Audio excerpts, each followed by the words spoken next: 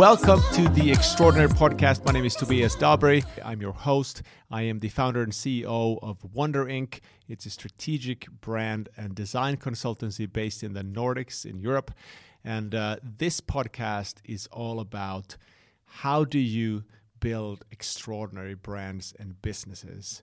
And the reason I talk about being extraordinary is a deep belief that I've had throughout my life that if you want to build anything that will stand a chance to be successful in this world, you cannot be average, you cannot be lukewarm, you cannot be gray, normal, ordinary. You have to find a way to stand out, to get people's attention and deliver massive amounts of value. That's the key to business. I call that the holy grail of business. So this podcast is devoted to the ideas, the people, the strategies that will help you take you from ordinary or a little bit different to extraordinary. And that, my friends, is the most powerful place in business. And it's a goal and strategy worth pursuing in whatever you do.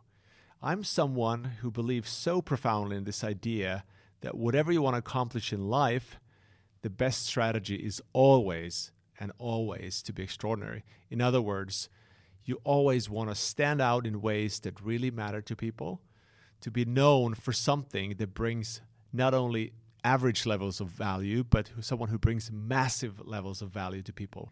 In my book, let's say 80 to 95% of businesses are more or less average. Yes, I think it's a shocking thing to say, but I think there's very few that are truly extraordinary. And that is the opportunity. And that's why I'm speaking to you, because I'm guessing you are one of those people who I would call a change maker, someone who wants to make positive change happen. So maybe you're an entrepreneur, maybe you're building your own brand and your business and you're an ambitious person and you want to look to all sources you can to get advice, to be empowered, to be inspired, to go out and create a positive difference. Or maybe you're someone working in a big corporation and you feel like you want to get ahead, you want to help the company, you want to help yourself to a better life, to build a better brand and a better business. So this podcast is for you. In the coming episodes, we will be covering subjects primarily related to brand building. But by the way, when I speak of brand building, I think brand and business are concepts that should be very linked. So I will cover things like insight, strategy, culture, leadership, design, innovation, communication. These are all things that relate to brand. And in addition, I will talk about the psychological factors behind being extraordinary, the motivational factors. And just to tell you a couple things about myself, before I started as an entrepreneur 10 years ago, I was working for companies like Coca-Cola and Nike and in the media and digital businesses as a management consultant for a while. But before that, I was a competitive golfer.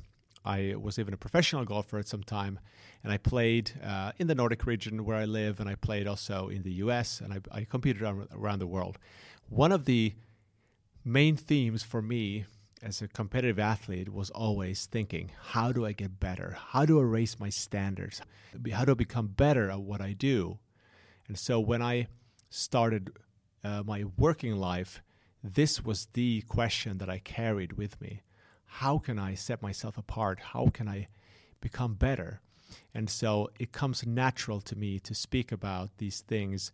And so I'm hoping that this podcast series will be a little bit of a mix of, personal development and motivation and the psychological factors that you need to be extraordinary, in addition to the strategies and the tactics, the ideas that you can apply to build your extraordinary brand, business, or life. So thanks so much for tuning in, and I hope this will be a great journey together. My goal is to create massive amounts of value for you, and I will do it by sharing my best insights from my own experiences, from reading 1,000 to 1,500 books over the course of my career, and I will bring on some extraordinary guests. So I'm excited to present to you the first guest on the Extraordinary Podcast, and it's none other than Joe Pine. Joe Pine is a brilliant thinker, writer, speaker, consultant on business. I think for me, his main contribution for all the books he's written on various topics, for me, he is Mr. Experience Economy. So he is someone who at least helped me understand how value is created through experiences. But he's contributed, of course, so much more than that.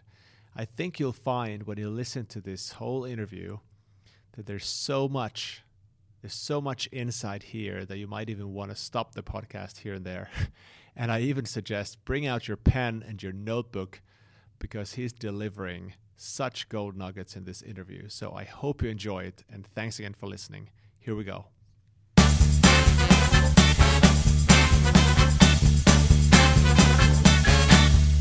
So in this episode, I'm talking to none other than Joe Pine, and he is, of course, the best-selling author of books such as The Experience Economy, Authenticity, Mass Customization, The Loss of Managing an Infinite Possibility. And he's also a TED speaker. He's been featured in numerous articles on Harvard Business Review, more than I can remember, and he's probably most famous for his work on the experience economy. And also he is one of my favorite thinkers and authors who have helped me really navigate the complexity of some difficult theories when it comes to competition. So great to have you. Welcome so much to the podcast. It's an honor to have you, Joe.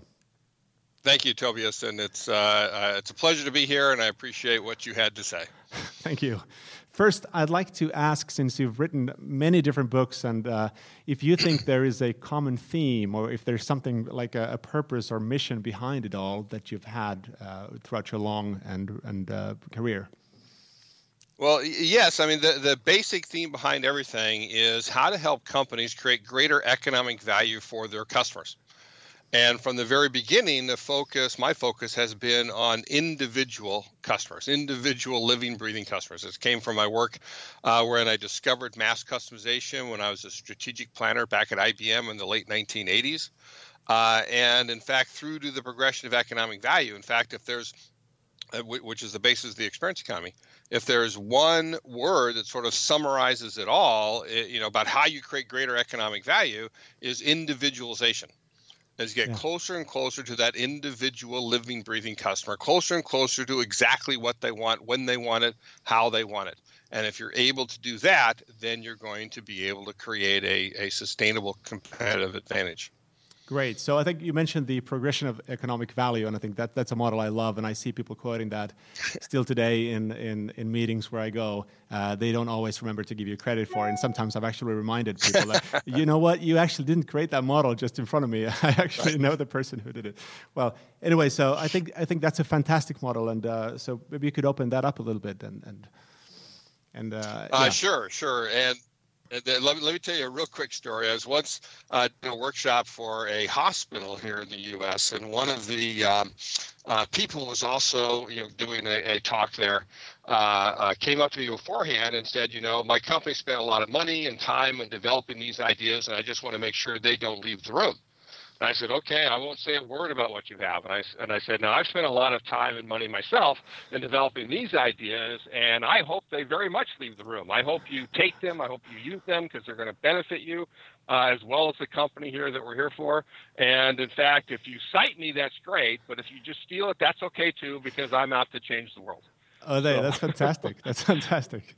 Let's talk about the progression of economic value, because that seems like the very foundation of the things that you talk about in your books.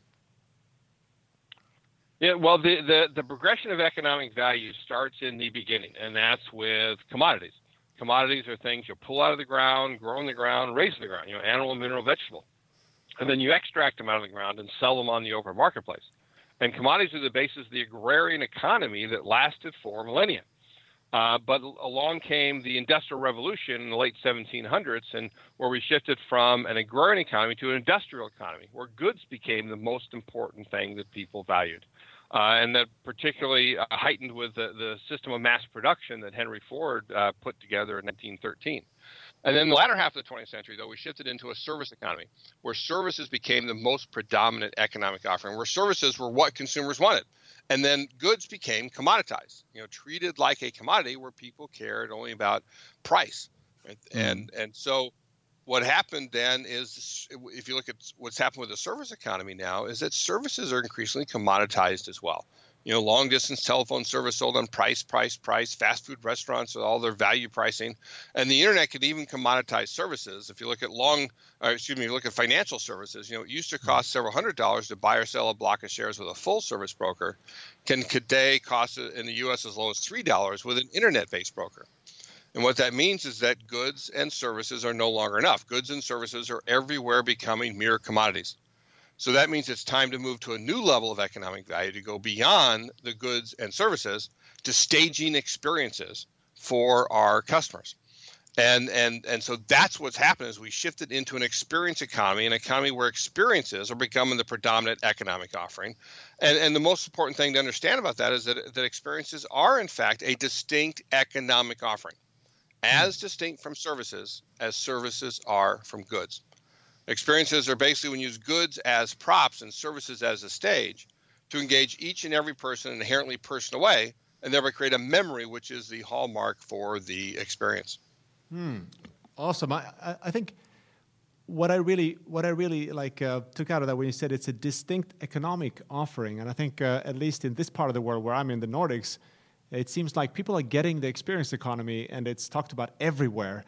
But I don't think that everyone understands that it's a distinct economic offering. In other words, that they're charging for the experience. I think everyone is kind of emphasizing that you need to provide a great experience. Is that something that you come across? Well, yeah, absolutely. It is key to understand that it's distinct economic offering. And economically, what distinguishes experiences from services from goods from commodities, is what you charge for. That in fact, as a business, you are what you charge for. If you charge for undifferentiated stuff, you're in the commodities business.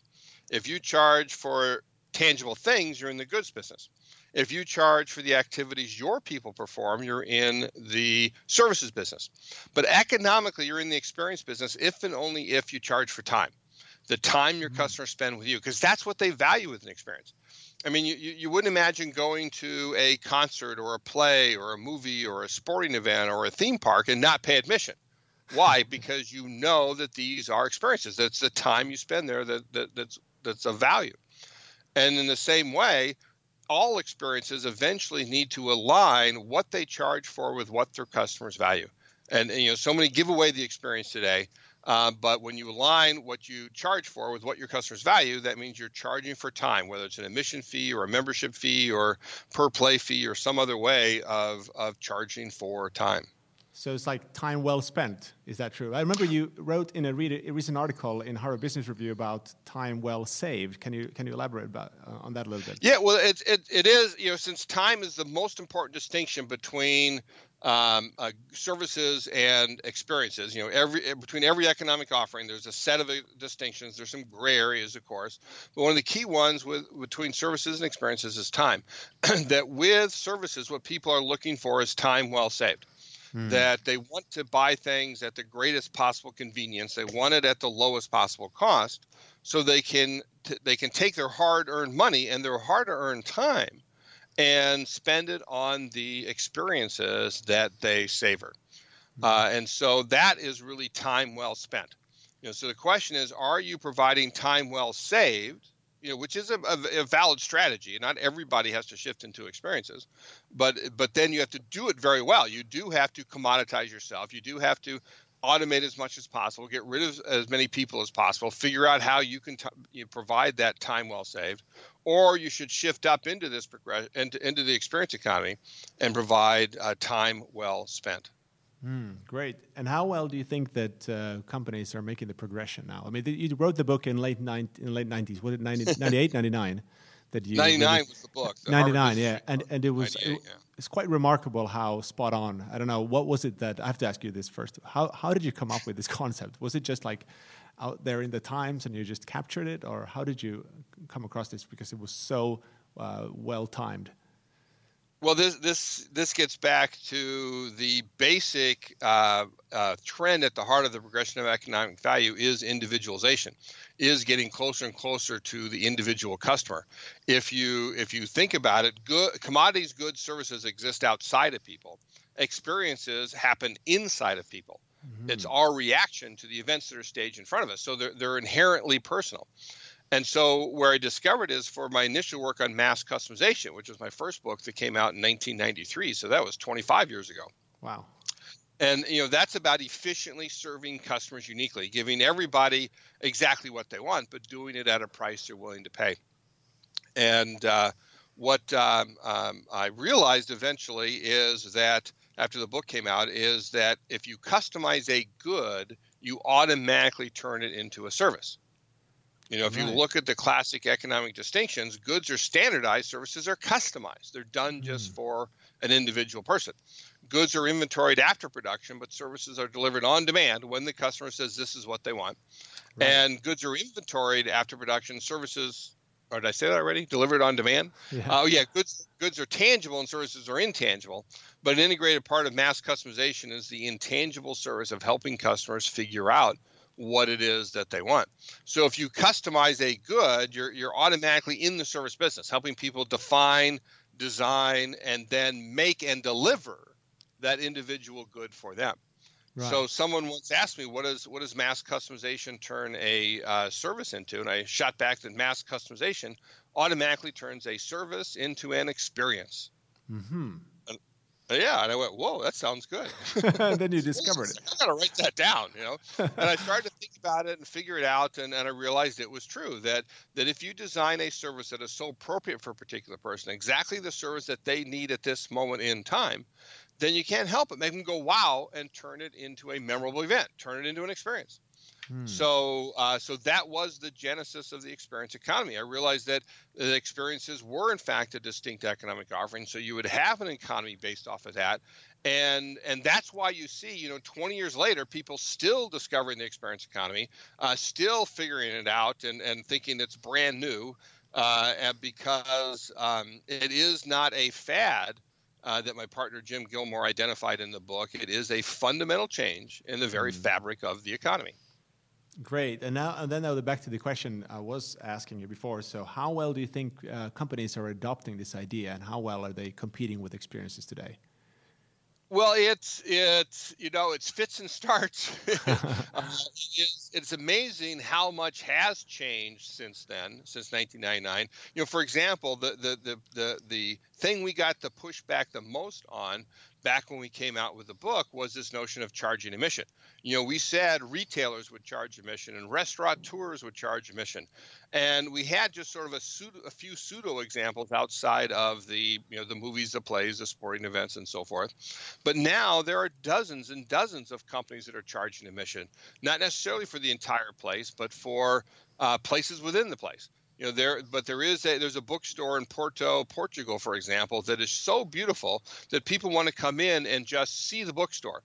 And so what they did is they started charging a €3 admission fee just to get in, and still line up to be able to get into this bookstore.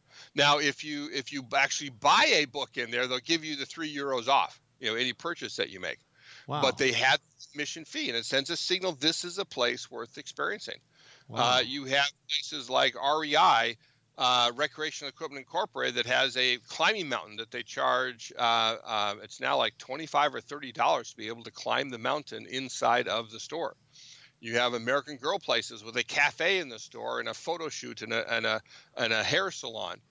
You have brand lands that have created, manufacturers that have created experiences that they charge admission for, like the Heineken experience in Amsterdam, the Guinness Storehouse in Dublin, Volkswagen's Autostadt theme park in Wolfsburg, Germany.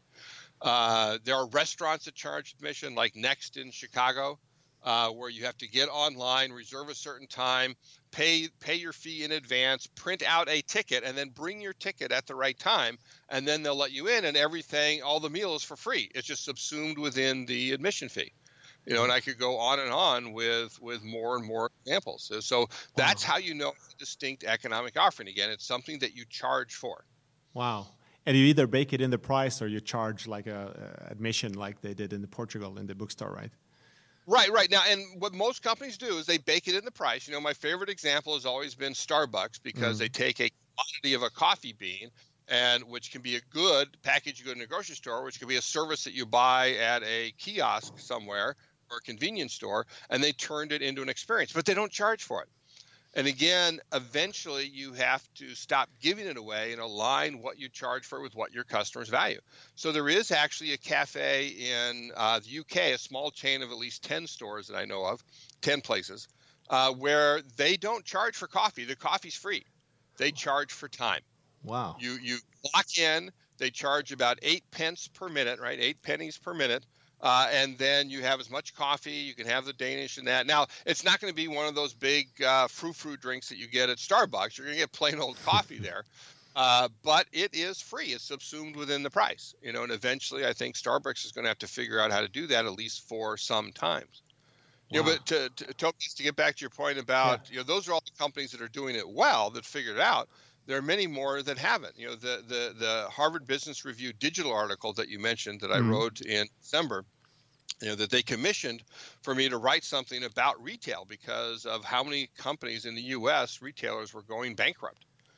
And so I think retail is an industry that is really losing out.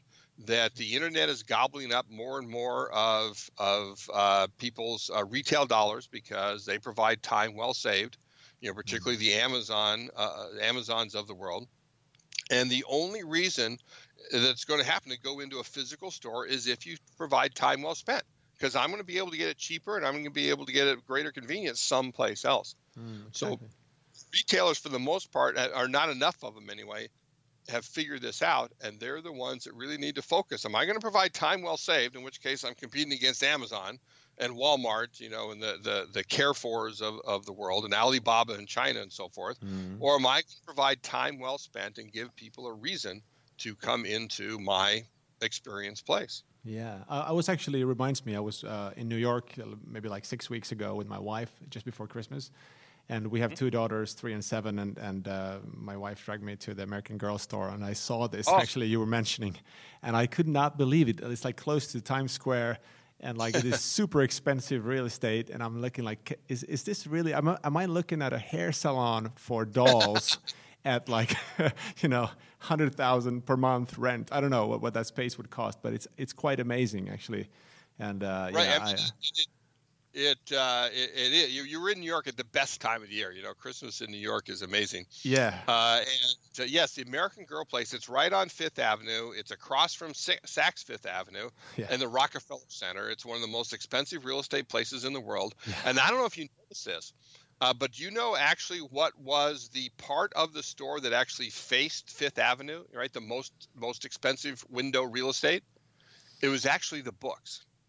Oh. Right, they have their store there, and then the salons and the photo shoots and the cafes are all up further, and that's because it was actually founded by a school teacher who wanted to teach girls about American history. Yes, I read that. Yeah, that's awesome. Yeah, the purpose of American Girl, and so they put the books right up front to say that this is about, it's not just about having fun with dolls; it's about learning about history.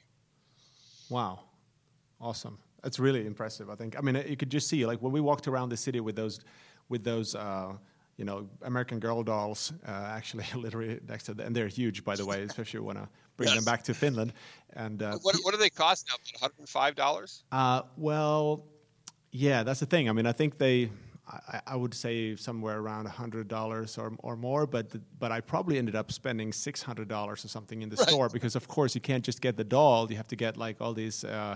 you could get all the clothes and everything, but the best thing I thought was that you could buy a matching attire for your daughter and the doll, and of course we did that, and so it was I was in awe and a little bit shocked, and I felt abused as I walked out. Well, tell your daughters, Tobias, that they are now honorary American Girls. Yeah, exactly, and yes, exactly, yeah. I should ask, when we talk about retail, and I definitely agree with everything you're saying. I mean, We see that here as well. It's very difficult to compete in retail spaces. When I think of the experience economy and how experiences are talked about a lot, I mean, it seems like the digitalists kind of took the concept to heart and they kind of ran with it and owned it in some ways, because you have UX, you have CX, and most of the time when you refer to experiences, people think of something digital. Like, what's your take on that? Well, yeah, and it is something, I mean, that has happened. All of these are basically manifestations of the experience economy that have happened since we first talked about it in 1999. I mean, you didn't hear much about UX before that. It may have been a term that was around, but it exploded because people recognized the value of experiences. So the reason people originally got on the internet back in the 1990s was because of the experience. That's often what they're looking for. Today, you see that most recognized in social media, where people value the time they're spending there, catching up, learning, presenting themselves, and recording their memories on Instagram, and they're as they say on Instagram and so forth, by taking pictures and posting them, as well as the games that people play, through the internet. That's a big experience that they have on there. And so there's been a big thrust in UX about making that user experience more engaging and more valuable to customers. In the same way, there's been the focus in operations on CX, on customer experience, which people sometimes equate with what we're talking about. It really is something different. That CX is about how do we make things nice and easy and convenient, and that's not what true distinctive experiences are about. When you think of experiences as a distinct economic offering, they're not just nice. I mean, nice is nice, but rarely does nice rise to the level of memorability. And again, if you want to create a true distinctive experience, you've got to create that memory within people. It has to be memorable. If you look at making things easy, that means you often routinize things to make them easy on us so we can deliver the services that customers want. But rarely does that create a level of personalness. The experiences are inherently personal. And routinizing things makes them good for everybody, but not great for me as an individual. And then finally, convenience, again, is the antithesis of what I'm talking about. Convenience is spending less time with people when what they want is more time. They want that time to be time well spent. So that is a distinction, though you see the rise of the language being used. And one other one I'll mention is you see a lot of talk in marketing about experience marketing.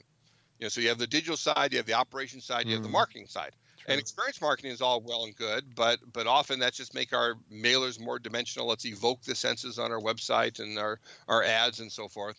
And what we encourage people to do is create actual experience, marketing experiences that do the job of marketing by generating demand for the offerings. And that's what all of the companies that we've been talking about, from the brand lands like Heineken and Guinness and Volkswagen to the American Girl places and even Starbucks, is that they're using the experience to get people to want to spend time there. And then the more time they spend with you, the more money they're going to spend as a result, buying goods as memorabilia for the experiences that they have, as you saw at the American Girl place in New York. Yeah, and would it be fair to say then that, like, if the digital people who talk about experiences and they basically then maybe provide a good service online, but it's not multi-dimensional, it doesn't like maybe want to make you want to spend more time with them. But I'm just trying to make a link here to your book Infinite Possibility, and that was all about the multiverse and having so many different dimensions of experience. Is that a link that you've made, like between experiences? Well, yeah. In fact, it's because of the rise of digital technology that I went back 10 or 15 years after the experience economy came out and said, what does all of this mean? How do we make sense of what's going on digitally? And so I came up with this model that you mentioned from my book Infinite Possibility, called the multiverse. Yes. And the multiverse basically takes off on recognition that all of our experience within the universe is within, all of our reality-based experiences are within the three fundamental dimensions of the universe, which is time, space, and matter. Everything we experience is in a certain place in space. It's with certain things of matter around us, and of course, experiences happen through time. Time is the key dimension of experience. But what digital technology, I figured out, allows us to do is basically flip each of those on its head. That instead of dealing with matter, for example, we deal with what I'll call no matter. No matter is digital, whereas matter is physical. It's atoms, right? Digital is bits. And increasingly, we can use digital technology to enhance our experience. You think about, there's a chapter in the book on augmented reality. And augmented reality is basically taking digital bits and enhancing our real world experience, overlaying them with digital information and images that enhance that real world experience. And so if you can have matter and no matter, you can have space and no space. Space is about the real places that we inhabit. I'm in my home office here in Minnesota. You are in your studio there in Helsinki, Finland. And we're in these physical places, but yet we're having this virtual experience thanks to the internet that digitizes our voice and spreads them out across this line so we can have a conversation, which you can then record and then share with others thanks to digital technology. And all of those places in which this recording is going to be heard are virtual places. They're places that do not exist in reality. And you think about when we play games and how we drop into virtual places, whether it's a totally immersive game like EVE Online, or whether it's a very casual game like Candy Crush on our phones. You know, we can have experiences not possible in reality because we can have virtual places. So you have matter, no matter, space, no space. You can have time and no time. Time is the actual events that unspool before us moment by moment by moment. And there's a real tyranny to time. You know, there's just no way to get out of it. That it just has to. In fact, there's a physicist joke that there's nothing about time. It proceeds along at the approximate pace of 1 second per second. You know, so you get that. But then what is no time? No time is any way you get to play with time. It's when you have autonomous events, the way you hyperlink things on the internet and have conversations and asynchronous experiences. It's the way you can experience the past, you know, at a living history museum, or envision the future in some way. When you get into flow, you really lose all track of time. You know, so there's all these different ways. That was the one surprising thing when I wrote the book is figuring out this myriad of ways to be able to play with time and get outside of it. So all told, this then is not just a universe anymore. This is what I call the multiverse. It is a framework of 3 dimensions, of matter and no matter, of space and no space, of time and no time. And companies can use this to be able to figure out what are all the ways that we can create economic value for our individual customers by using digital technology across all 6 of these, you know, these I call them experience design variables, all 6 of these endpoints of the 3 dimensions. And they're you know, I called the book Infinite Possibility because there is now infinite possibility before us, that we can now do anything that we can imagine. Yeah, wow, that's really powerful. I recommend that book, by the way, to anyone. I mean, it's really eye-opening because it's like you said, it's infinite because there's no you know, supply that you have to play by or something. You know, it's just like bits and digits, and you know, you can take it as far as you want, basically.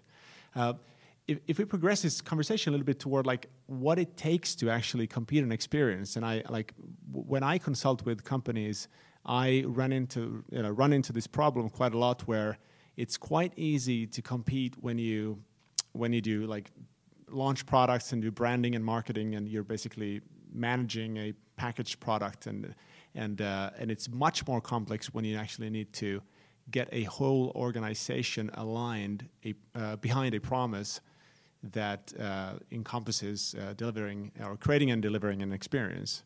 So it's like it just feels like a much more complicated game, and I feel like personally, in my experience, that's where most companies are failing at the moment. Not that they don't get it, but they can't really come together to execute or create and execute, I should say. Well, you know, getting it is, of course, the most important thing. You know, the initial thing is that you've got to have the right mindset. You have to decide what business are you really in, and then you can go thinking about how you create that great experience. But you're right. I mean, it's very different than manufacturing goods, and then even from delivering services. It has to be very much customer centric. You got to focus on the customer, or I like to call them guests of the experience. You've got to recognize that you have to create environments in which you can generally immerse your customers, and that takes different skills and different capabilities, and you've got to design time. Again, experience is about the design of time, and we're not used to doing that when we make goods or deliver services. So it does require a different set of talent. It's one of the reasons why there are so many companies out there to help people stage better experiences, to help them get into the experience business. But it does require different ways of thinking and different ways of behaving, different things that you have to do because it is a different economic offering. Yeah, and so perhaps the listeners can go and get your book that you co-wrote with Kim Korn, The Laws of Managing, because that's really, I remember reading about orchestration, which was one of the concepts, and it seems like orchestration is exactly what is needed to be able to fulfill and deliver those experiences, right? Yes, well, yeah. So what Kim and I have done, he co-authored Infinite Possibility with me, and we're working on a new set of ideas. The Laws of Managing book you mentioned was really a sort of draft of them, but we've progressed them further, where we're basically trying to figure out how can companies thrive forever. So many companies are, they're flashes in the pan. They come up and rise, and then they fall down. Others have more of a longer trajectory, but they're almost all companies are on a degenerative trajectory because they don't innovate faster than their ecosystems. And that's the key. You got to have as much creative destruction going on inside of the firm as you have going on outside, or eventually all that innovation out there is going to swamp you, and you will succumb to the gales of creative destruction. And so you have to be able to basically come up with a new way of managing, that gets you to vitalize the company. And in fact, that's the sort of the first precondition that Kim has discovered, is that you have to have a intent to vitalize. Most companies, particularly large companies today, they have an intent to optimize. They want to optimize everything. They want to squeeze all of the efficiency into everything. And they want to optimize everything that they're doing, and the problem is that short-term optimization is long-term death. So you've got not that you never do any optimization, but you've got to do it in the context of needing to vitalize the company. Right. One principle I think is important to understand is that, and you can see it with the Kodaks and the Blockbusters of the world, is that if you can cannibalize your own business, you're obligated to do it. Love it. So it's not optimization. You're going to sub-optimize because you're going to destroy some cash cows that you have. Yeah. But if you don't do it, somebody else is gonna, and that's going to kill you at some point. Yeah, that's a wonderful little. Sorry, I think that's a wonderful little paradox that you have. That on one hand, like I think you talk about in that book, is this exploration versus exploitation. On one hand, you need to optimize and drive operational efficiencies. On the other hand, you need to sort of waste resources and look for new models and new value. Right. Right, correct. If you're not wasting resources in the present, then you're starving resources for the future. And so you really have got to pay attention to what you're doing. You've got to explore in addition to exploit, which means you're seeking out new ways of creating value. And you really have to orchestrate those two, right? Your point about orchestration. Yeah. It's really orchestrate and explore and exploit, because these things don't play well together. Exploit tends to starve exploration of resources. So how do you foster balance and integrate these two together so you are succeeding both in the present without starving the future? Fantastic. That's like business poetry right there. That's like I feel that in the in my spine every week. I'm dealing with that, and it's fantastic. I think like if you can solve that and bring a model, that's what the world needs. I mean, I think to manage exploration with exploitation, I mean, it's just so fundamental in these times, especially. Hey, I want to finish off soon. I want to ask something, since I'm and many of our listeners are into brands and branding, and what I do a lot is try to really tie brand with business and not make it about logos and messages and things, but really about competition and differentiation. And so when you talk about experience, you don't use the word brand a lot, but like what do you think is the relationship? Like how do you think about branding and the relationship between brand and experience? Yeah, that's an interesting question. I've just never taken to the word brand. I don't know what it is. I've just never been a brand guy. I care Right. about companies and enterprises and that. But certainly brands are something that are out there, and they're very important. And what I think is that brands need to increasingly be about the value we create for individual customers. The Yeah. brand, I do agree with folks who have said that brands really only exist in the minds of your customers, Yes. right? And that's where experiences only exist as well. So you can think about a brand as someone once put it, as the promise of an experience. And then you've got to make that experience actually match what the brand stands for, Right. and refresh that over time. Yeah. So brands aren't this static thing that you can just define and think that you can control. That's just not possible. Yeah, exactly. So experiences, in other words, are a way. They're the cause, and brands are the effect. Would you agree with that? Yeah, exactly. Yeah. So that's perhaps how they're linked. I mean, they're very linked. Then, in other words, right? Like experiences, Right. how you build brands. Would you agree with that? Right. Or, yeah. Yes, I think so, and it relates to my work on authenticity as well, where you've got the brand. If the brand is the promise of an experience, the actual experience, then if it matches that, that's where you're going to find. If you think of those as Venn diagrams, right, that middle where the promise matches the actuality, then it is what it says it is, and then people will be able to perceive it as authentic. Wow. Well, that's so many great ideas. I have so many notes here I have to go through and I digest all of this. Let me ask you in closing, what are you working on right now, and what's next for Joe Pine? Well, in addition to what I'm working on with Kim Korn and coming out with a full book treatment of how companies can thrive forever. I'm also working with another set of colleagues, Dave Norton and Mary Putnam of Stone Mantle, on how digital technology gives us superpowers. Wow. And figuring out, if you think about it, that the things that digital technology enables today, what you can do would have seemed 5 or 10 years ago like a superpower. And so just building out, what all these possibilities are. It builds on my work on infinite possibility, as well as Dave's and his wonderful book, Digital Context 2.0. Wow. And then the third thing I'm working on at a low level, but I really want to get to, is sort of a sequel to my mass customization book of 25 years ago on everything I know about it today. And the biggest thing there I recognize is that if you really think about it, as people commonly think of it, there are no markets. Right? There are no markets, only customers. Yes. Markets are fiction. They really do not exist. They only are there for companies who don't want to treat their customers as unique individuals they truly are. But a customer is not a market or a segment or a niche or a generation or a persona nor a class nor any other agglomeration of anonymous buying units of indeterminate size. A customer is a living, breathing, as I said earlier, living, breathing individual person. Or if you sell to other businesses, an active, corporeal individual enterprise.